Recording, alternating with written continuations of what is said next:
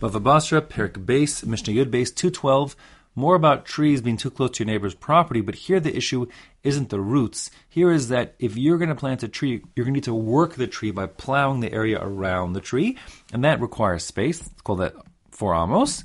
And if that's the case, so then we just know that if you put your tree close to your neighbor's field, then you're going to end up trampling on his wheat because you need to take care of your tree. Therefore, it's not allowed. So says the Mishnah, Lo yita adam ilan samuch l'stei chavero ele imkein hirchik mimeno arba amos. You can't plant a tree near your neighbor's field where he's growing grain, whatever it is, unless you distance it 4 amos from the property line. So when you take care of your tree, you're not trampling on his stuff. Echad gefana ve'echad kol ilan. This isn't just about grapevines, where everyone knows you need to have these 4 amos, like from the Seches Kilayim, etc. But any tree typically would need to have 4 amos around it. The Gemara ends up saying that maybe in Bavel they use like the narrower plows and just 2 amos. So the point is, if it's normal to use that amount of space, you need X, amos of distance from your tree. That's normal taking care of a tree in your time and place. So then you have to distance your tree from your neighbor's field X amos. Simple as that.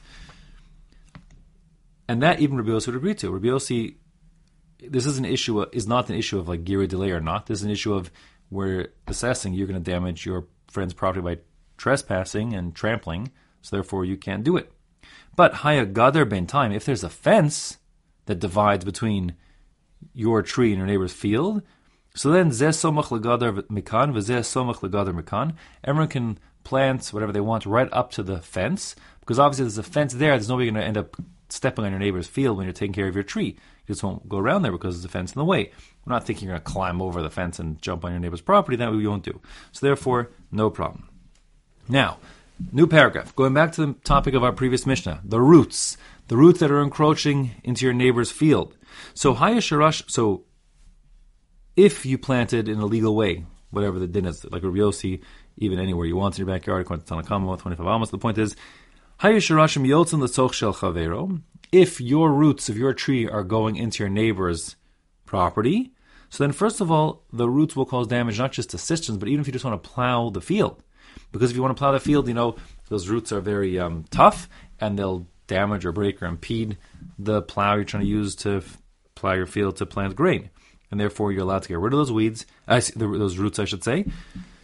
So you can ma'amik shlosha tfachim, you can dig down 3 tfachim, because that's the depth that a plow goes in the time of the Mishnah, and that would be, therefore, it's causing interference. Beyond that, you can't go because it's not bothering you. But if it's not bothering you, so you can't dig deeper. But whatever would be bothering you could dig deeper.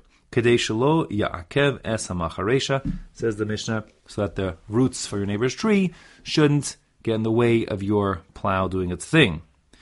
Now, hayachofer bor, or siach, or ma'ara, if what you have in your field is a water cistern, a bor is a round one, a siach is a long skinny one, a ma'ara is a square covered one. The point is you're storing water there, and of course, if there would be tree roots coming to puncture that plastered container, you'd have a sad situation of a crack and a loss of the water. Then kotzets veyored va'etzim shalo. You're allowed to go dig as deep as you want, the full depth of your cistern. Get rid of his roots.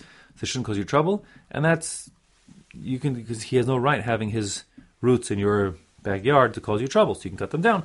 And that even Rabbi Yossi agrees to. You can plant, but you can't, like I said before, he can plant a tree close to within 25 amos, but if the tree is roots are in your neighbor's property, your neighbor can cut down those roots because what are doing in his property.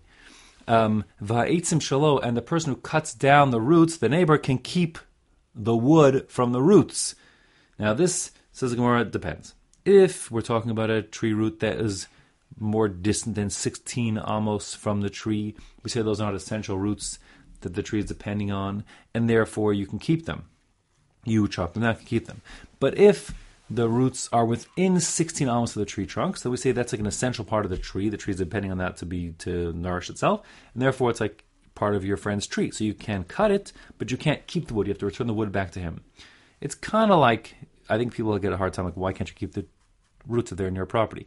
So it's kind of like, if my soccer ball ends up over the fence in your backyard, obviously you can say get rid of the soccer ball and kick it back, but you can't keep it for yourself. Or if I park my car in your driveway, obviously you can tow it out of there because there's no right to be there, but you can't keep the car, just still left it there. So the same kind of idea, you can't keep my tree or parts of my tree, meaning the roots, just because they entered your field, but you could, yes, cut them. And it passed 16 almost, it's not really part of my tree anymore, and therefore you could even keep them for yourself.